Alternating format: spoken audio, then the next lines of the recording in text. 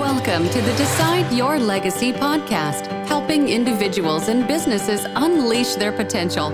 Join us every episode as host Adam Gregg discusses what is holding us back and how to find hope for moving forward. Along the way, we discuss developing healthy relationships and navigating life transitions while overcoming fear, stress, and anxiety. Live the life you want, the legacy you decide. Welcome to today's episode of the Decide Your Legacy podcast. I'm your host, Adam Gregg. If you have not already done so, hit the subscribe button so you never miss another podcast episode. And if you're out there and you love this podcast, if it's been helpful to you and you've gotten value from it, please give us a review, a rating on iTunes or Apple. And, write a review. It helps the podcast to grow and may take you 20, 30 seconds. I'll love you forever, I promise. Share it with your friends, help it to grow, really appreciate that. So a risk I have recently taken, which I share every episode, is, I had a classmate actually pass away, believe it or not, of a heart attack. And somebody reached out to me who I hadn't talked to, a friend Justin, really hadn't talked to him for about 20 years. And he reached out asking what happened. I gave him some details as far as what happened. Could have left it at that. But then I decided just to engage, kind of figure out what he'd been doing with his life, where he's been. We have our 30-year high school reunion coming up. Challenged him to go to that and everything. And it went and turned into a really good conversation. It could have gone south. It could have been kind of awkward, but it was reaching out to an old high school old friend. And you may want to think about people you could reach out to who could potentially reject you, but it's worth it, because you will get some people thinking, okay, why is he doing this now? Why is he reaching out now? But I think you'll be pleasantly surprised when you reach out at how people are receptive in these situations because they're longing for connection just like you are. So I'm Adam Gregg. I'm your host. I'm a mental health professional and life coach. Been doing this for over 20 years. My purpose in life, as I share every episode, is helping people find transformational clarity so they can overcome their biggest fears. I love to see people take on challenges in life and to see that on the other side is growth. Right when they're pushing up against that fear, on the other side is growth. I also like to talk about stuff in a simplistic way that you could just share with your 6-year-old and they can grasp the concepts as well. That's how I prepare these podcasts. That's my hope for you. And I do hope that you do share it with your 6, 7, 8, 10, 12, 14-year-olds and that you listen to it with them as well. It's simple, basic, and practical. I also like to discuss topics that I struggle with myself. I'm a fellow traveler. As I've mentioned before, I have my own social anxiety issues. I have my own issues in other areas. I've been through some things, some challenging situations, some trauma, and I like to talk about things that are going to help me and inspire me as I share it with you. The subject today is how to encourage people, how to encourage the people around you. And by encourage, I mean, how do you give them courage? That's my definition of encourage, to give courage. To give them courage. I'm going to give you 3 actions, 3 commitments you can make to apply today to encourage the people around you. 3 things you can do today right away to encourage the people around you. And why is this so important? Why is this topic so important? Well, I'll tell you, I have found that professionally, those people with the best social skills typically outperform and excel even the most competent and technically savvy in their field. Those with the best social skills win. So, and you can use that to think, people that manipulate other people socially are going to win. That's not what I'm talking about here. I'm talking about genuine, real, honest, good heart-to-heart conversation, engagement with people. Those that can do that with confidence, those that can do that consistently are going to win in every area of life. They're going to marry the best people. They're going to get the best jobs. They're going to get promoted faster. They're going to sell more. They're going to excel more. Social skills matter, and they even matter in very technical professions or in professions that take great gifting, like pro athletes, for example. Those that have the best social skills over time, that learn to navigate things end up actually outperforming, excelling. People want to be around them. They're the best team players. They bring others up around them, and people want to have them as teammates. Professionally, the same thing. We want to have people around us that build us up, that bring us up, and that help us go to a different level. Improving your social skills matters. And big factor there is learning how to empower, to truly empower, encourage those around you, even those that you don't actually like. So it takes some forgiveness and letting go of resentment to do this. It takes some creativity, as you will. It takes some passion, some willingness to do some things that are awkward in order to do this. And I have 3 things that you can do today. So number 1, first thing is don't give advice. Don't give advice. Ask questions instead. Learn to help people answer and solve and figure out their own solutions to their own problems. You do this by asking great questions. You don't get sucked in to the dynamic that often people will try to get you put in and suck you into, where you're just telling someone how to do something.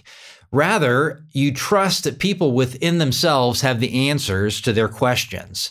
And so that social skill, it may frustrate some people because you're asking them to figure things out, but it's going to show them and empower them, because they're going to see that they have a lot of the answers to their own questions. I mean, I'm convinced that most of my clients, they already know what they need to do. They're just struggling with finding the courage to actually do it. So you ask the questions to help them see that they have the solutions that will empower them. We are all leaders in some capacity of our lives, as parents, as people, as members of churches, as members of our community. We are all leaders in different areas of our lives. And that position that we're in requires us to empower people in different ways. And empowering them may look different than you actually think. We're empowering people to trust themselves, to trust their instincts, to trust their intuition. And that takes asking the right questions. It does take some timing, but it means we're letting go of control. We're not micromanaging them. Think about this as a parent. If we're telling our kids what sports they should play, what things they should do with their free time, who they should hang out with, it's going to lead to kids that don't know how to make decisions for themselves. It's going to lead to people that grow up enabled and living in your basement at the age of 40, which you don't actually want.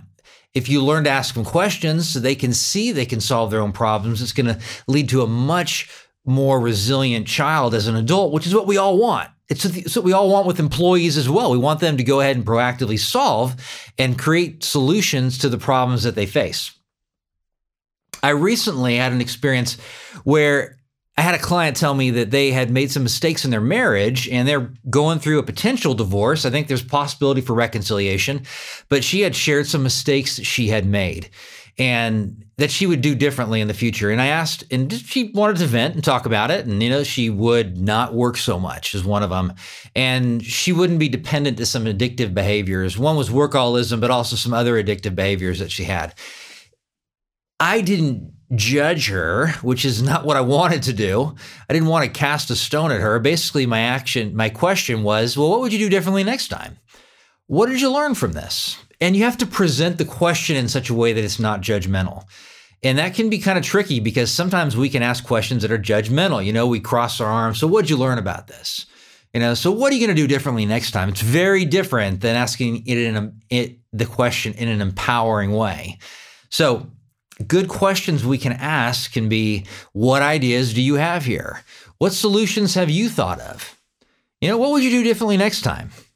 What opportunities are there ahead for you? And what support do you need? What can I do to help you? And then they have to think about that and then ask you the question. And, here's what you can do to help me in this situation. And it's not solving their problem, but there may be some legitimate ways you can help them by giving them maybe some feedback on your past experiences in similar situations. You can become a mentor for them. And mentors don't tell people what to do either. They ask questions. Great mentors are great leaders as well. Sometimes I have clients do an activity where I help them learn to trust themselves. It's an intuition activity. And I've shared this before.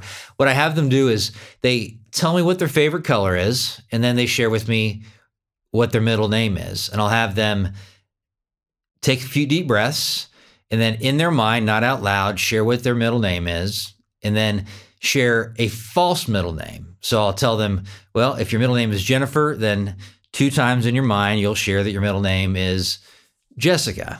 And then I'll do the same thing with their favorite color. Their favorite color is green. I'll have them say that twice and then say in their mind, favorite color is blue. And then I ask them, well, how was that experience, after they open their eyes? And then generally what they say is something felt awkward about it. They weren't trusting themselves. And they weren't trusting their intuition, basically. And that's what we want when we empower people. We want them to start trusting that they have it within themselves to solve their own problem. Recently, my daughter and I were out driving, and we were at a stoplight, left turn, green light, arrow pointing. She had, it was in the front of the lane, basically. So she was the first car in the row, basically. And then she asked me, Dad, what should I do? And I said, Emerson, what do you think you should do? Dad, what should I do? Emerson, what do you think you should do? And then a car behind us honked, and then she started to move forward. She knew what she needed to do, but she kept looking for that kind of extra something from me, but she knew. I mean, it was really clear, kind of a simple thing. And even just recently, Emerson had shared with me, over the last 2 or 3 months, that she was excited about being in the choir. She's in drama right now, so she has a play that starts next week. And she had shared with me, that she had an interest in the choir.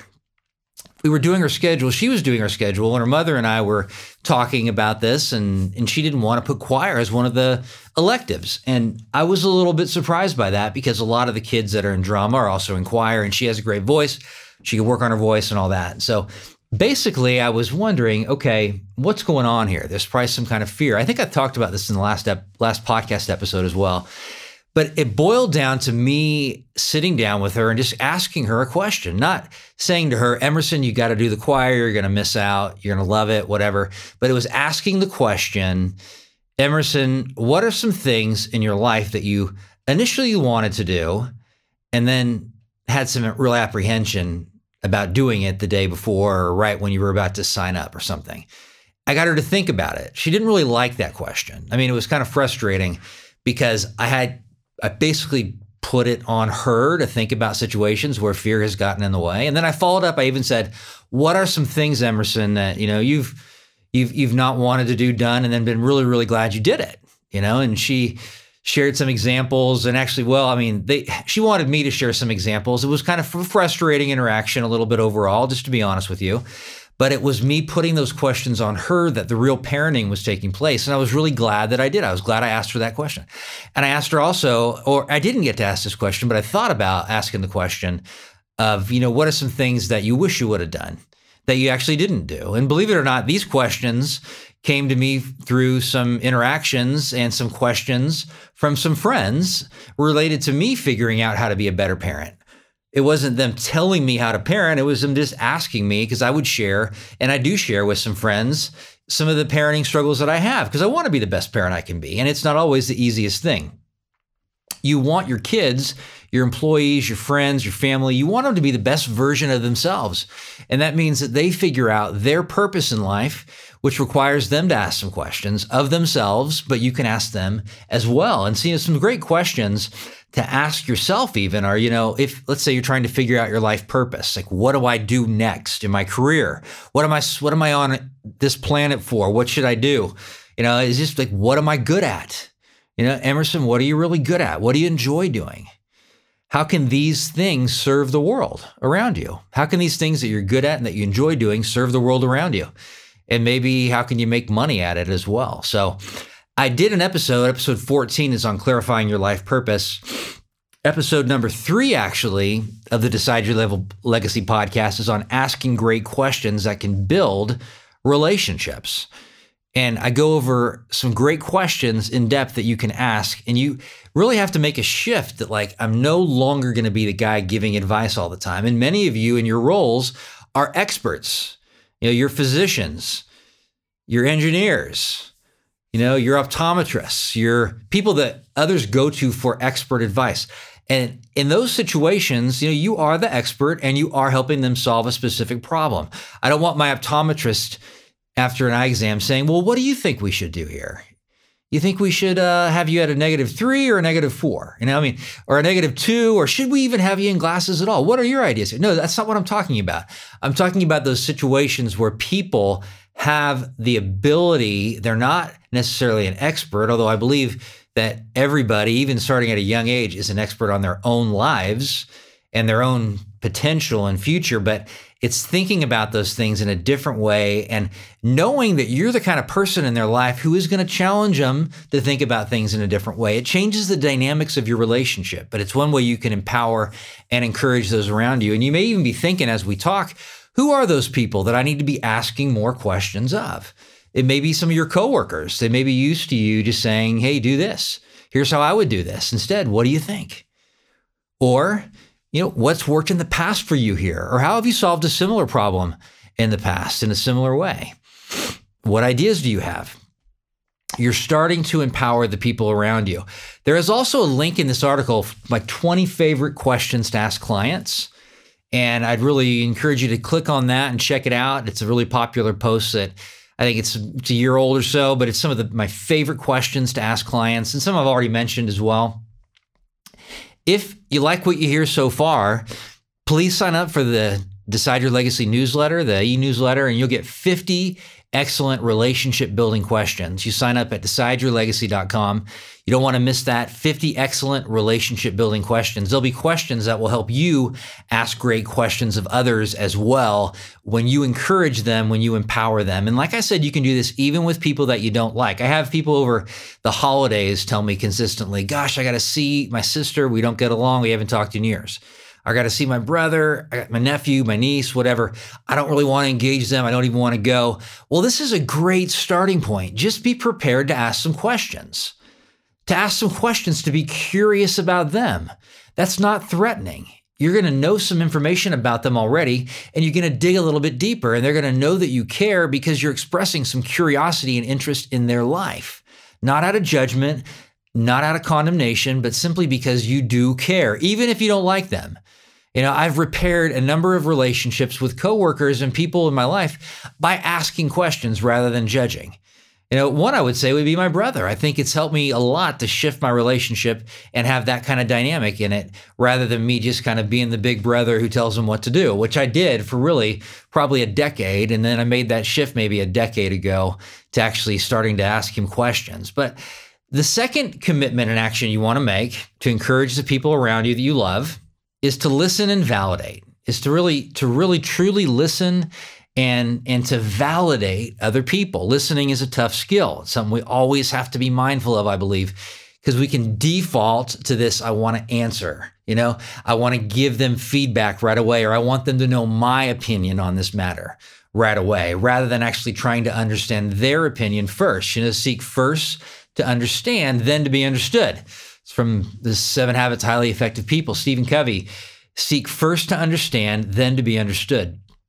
People often formulate their opinion before they actually fully understand what the other person is actually saying. So validation is a new way of living for a lot of people. You're validating what the other person said. Just recently someone said to me something that was fairly frustrating. It wasn't something I really wanted to hear. They told me some discouraging news, and instead of saying and getting frustrated about it, I was able to say, wow, that's, I can really tell that that's bothering you. I can tell that really is impacting you. And the most common response when someone feels validated is that they elaborate. Yeah, it is frustrating me, and I'm really trying to get to the bottom of it, and I can't believe this happened. And they start elaborating and talking more, and it gives you more of an opportunity to ask them questions, and it gives you more of an opportunity to validate them. So it will encourage them, your validation, because it's showing them that you really are listening and really trying to understand them and what they're feeling. So you validate emotion.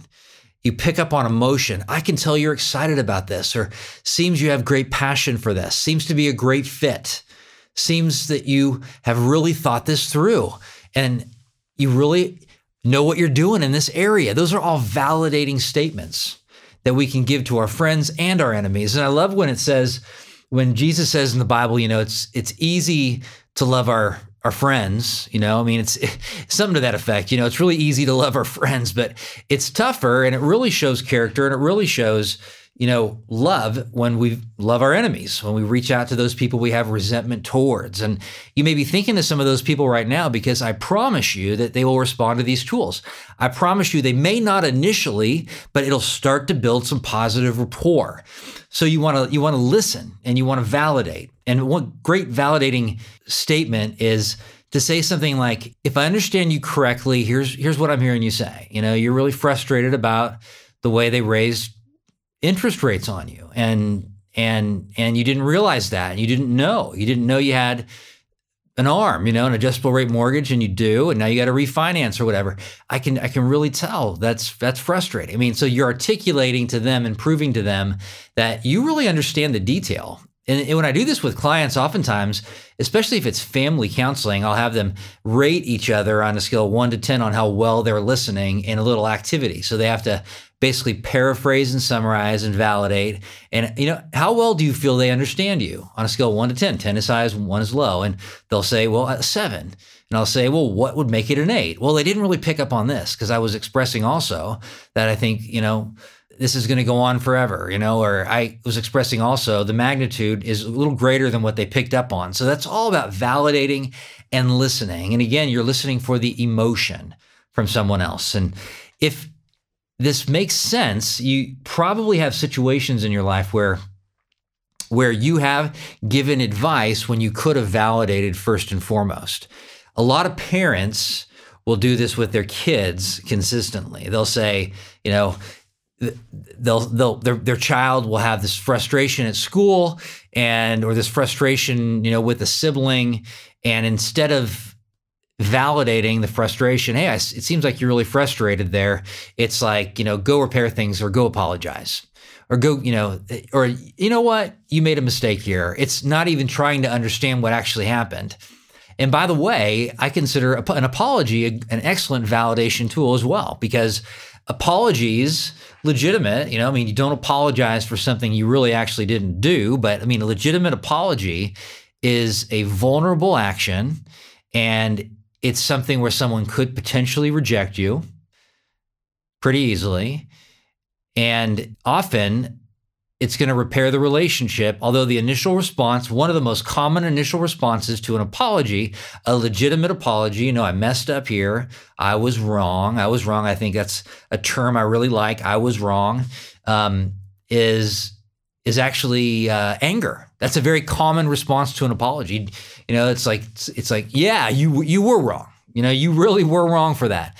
Look at this. Look what you've done to me the last 10 years of my life, or look what you did to me as a kid. A lot of times people with an apology bring up the past. They bring up, well, yeah, look at this, and what about this? And what about this other time you did this to me? When are you going to stop? That is a common response to an apology, but it's worth it to take the risk to apologize, because it's what repairs and will repair relationships. And I'm not saying you do that in every situation. You probably should consult with friends sometimes about whether or not you should apologize, but that can be something that is extremely helpful. Validation, paraphrasing and summarizing will transform relationships, will transform your relationships. I do this with clients consistently. At least I try, although I do like to give advice, but they come in and they're all in disarray, and they're very frustrated and very stressed out, and maybe even suicidal.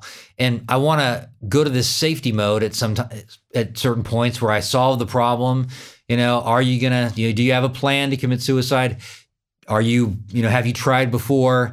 Rather than just asking them, how long, trying to validate them. It's been a real rough 2 weeks, hasn't it? You've really had a lot go on, because maybe I haven't seen them in 2 weeks. And then generally the response, it can be emotion. Yeah, it really has, and it can be, tears. It can be further explanation. Yeah, I don't know what happened. It's really triggered me that it's the anniversary of my father's death, and I just kind of figured that out recently, and I think that's why I'm depressed. And I think that's why I've been really having these thoughts of just not wanting to go on. And so, but you only got there because you actually validated them first before trying to solve the problem.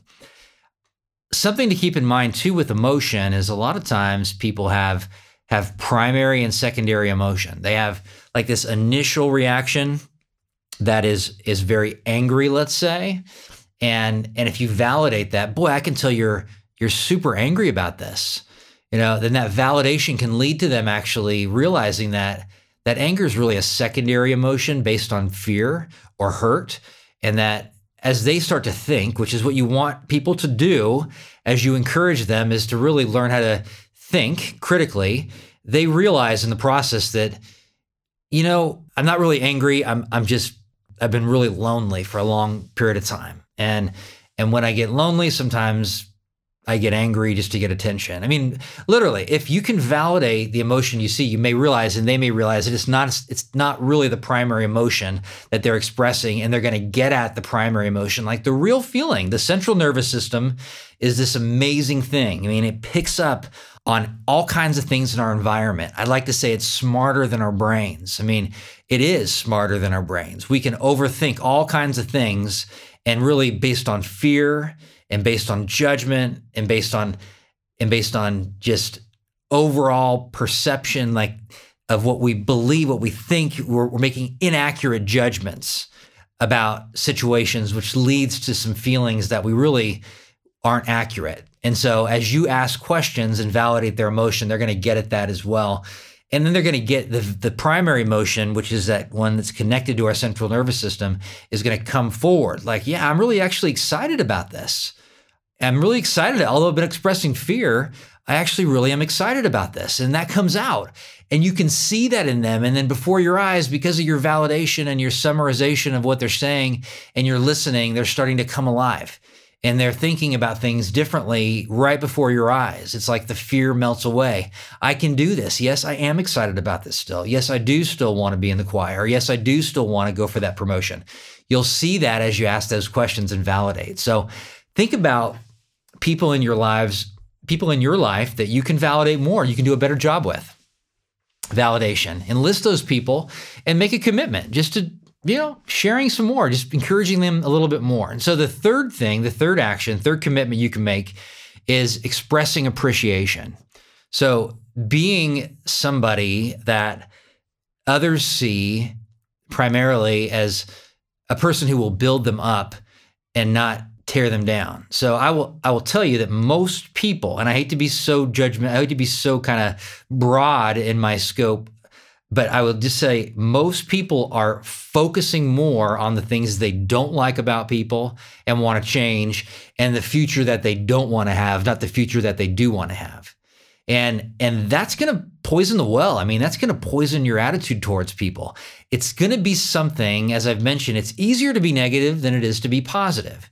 It takes about 2 seconds for a negative thought to stick, about 14 for a positive. And so it's the same way when we relate to people. So thinking about someone's negative qualities or how they're going to take advantage of you or how they're going to hurt you like someone in the past is easier than actually thinking about their positive qualities and what you appreciate and admire about them. It actually is easier. It takes intentionality, and like I shared before, especially if we've been hurt by people, but even if we haven't been hurt by people, we're naturally wired and geared towards protection, safety. I've mentioned that. Why are we so negative? Because of safety, and the very thing we desire the most as humans is connection.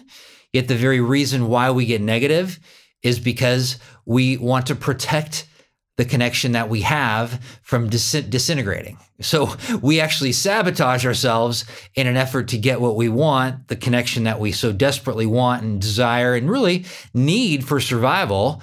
Because of our self-protection negativity, we end up hurting relationships when we could be helping them. So that third thing, express appreciation consistently. I've seen a study where 70% of employees report a lack of appreciation in their job. A lack of appreciation. It's lacking. And I've seen other studies where people will cite that close to 30-40% of the reason that people leave a job is because of a lack of appreciation, a lack of affirmation, basically. They don't feel valued in the environment that they're in. I love appreciation. I mean, I get letters from clients that I've seen years ago. I got a letter recently from a client, and it was a very encouraging letter, just saying that, Whole coaching process has been helpful. I wouldn't have made these changes had it not been for coaching. And, she did all the work, I will tell you, but I'm going to save that letter the rest of my life. I do that. I mean, I have this encouragement folder that I actually scan these things and I put them in a folder that I look through fairly frequently. I should be looking through it more, but the encouragement that I've gotten from people in my life, it sticks. And it does overpower the negative, but you need more of it. And I shared that whole positive sentiment override concept before. If there's enough appreciation in a relationship, you can pretty much tell them anything, that they're fat and ugly, even if they're skinny. I mean, that you don't, they have bad breath and you never want to see them again. And, literally, they're going to accept anything from you because there's enough positive sentiment in the relationship. They're not going to just accept abuse from you, obviously, but you're going to have so much more room to be open with them and honest with them and really to build that kind of relationship because you're expressing appreciation. You may be familiar with the 5 love languages, Gary Chapman. There's a guy actually that I'm friends with, Dr. Paul White, and he wrote a book with Gary Chapman called The 5 Languages of Appreciation in the Workplace. And it's a very helpful book, especially if you really want to build a positive work culture. And, those languages, if you're not familiar with them, one is words of affirmation. That means that if that's your primary language of appreciation, then you like nothing more from coworkers to get, a letter saying that they appreciate you or an email or a text, something of that nature. If that's your primary language, which it is for many people, then you're like me. You're going to save these things and they're going to stick. Even though you may not actually see an outward expression of, what really had an impact on my life, it's going to register deeply with them if that's their primary language of appreciation. Then for some, it's it's acts of service. And for that person, nothing more in the workplace. And we're just talking work here, but this applies to home, parenting as well. Acts of service, that for them, it's nothing, it's going to register really high when you help them with a project.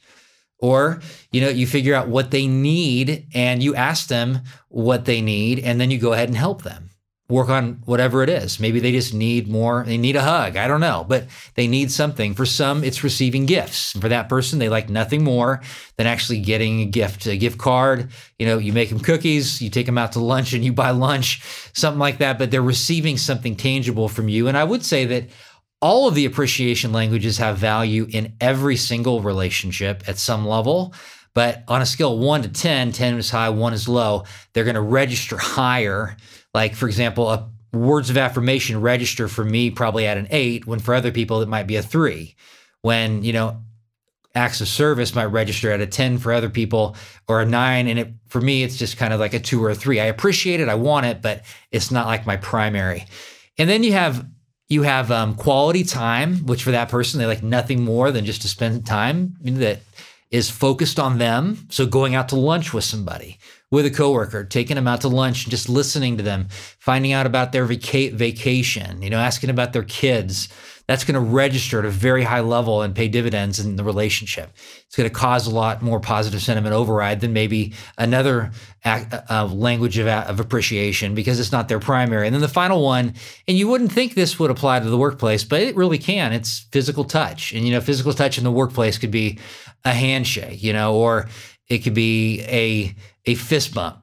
But that one little connection for somebody, and that's their primary language, can mean a lot, can be very significant and powerful. So you figure that out and can make a huge difference as you express appreciation in people's lives. I will say that a couple activities I do with clients is I have them make a list of an encouragement list, like 10 different ways other people can encourage you specifically. And if they know their primary language of appreciation, it's going to relate to that, but it's going to be very specific. So if their primary language is receiving gifts, then on that encouragement list, it could be, a Starbucks gift card, or it could be homemade cookies, it could be perfume. I don't know. It could be, if it was your spouse or somebody, could be with a sibling, something very unique on there, like, a recipe book or something that they would really like to have. But you make very specific encouragement lists, and you can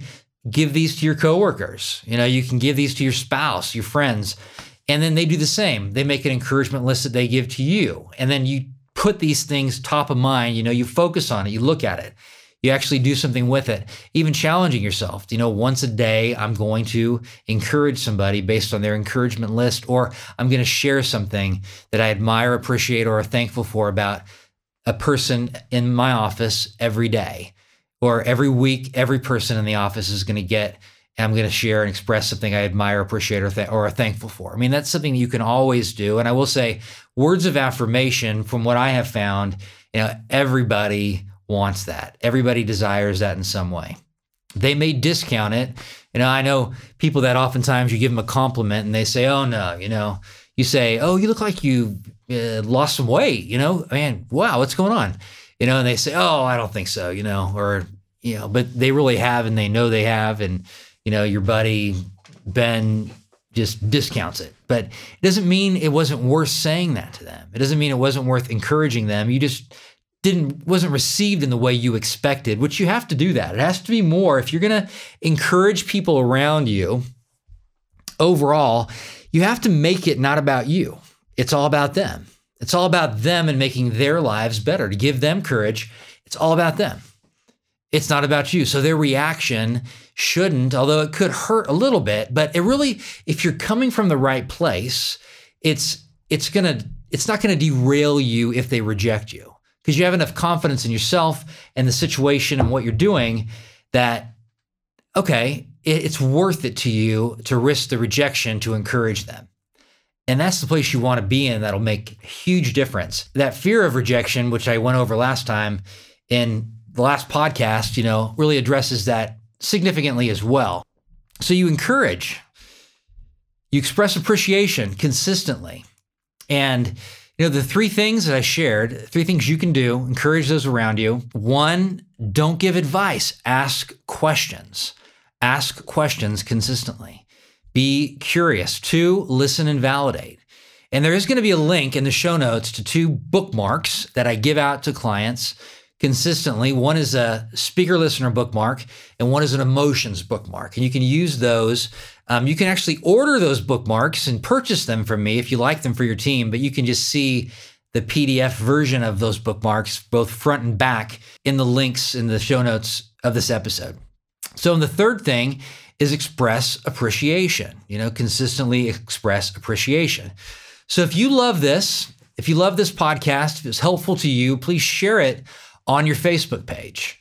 Share it on your Facebook page and tag me, Adam Gragg, last name Gragg, or Decide Your Legacy. Tag Decide Your Legacy. I think you can do that as well on a Facebook page. Tag a business. So that's the name of the business. The business name is all about that curiosity. You decide, because ultimately the ultimate question, which you got to ask yourself, is how do you want to be remembered by the people you love when you're gone?